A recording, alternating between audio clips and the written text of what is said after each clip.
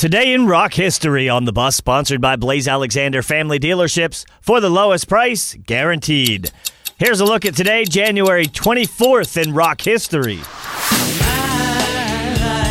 I love you more. On this day in 1962, the Beatles signed their first and only management contract with Brian Epstein in Liverpool.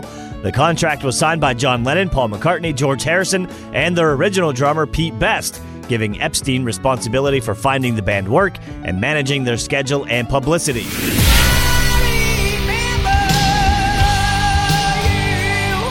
Today in 1989, Skid Row released their self-titled debut album, and a few days later joined Bon Jovi on tour as the opening act. The album, which includes 18 in Life and I Remember You, goes on to sell over 5 million copies in America.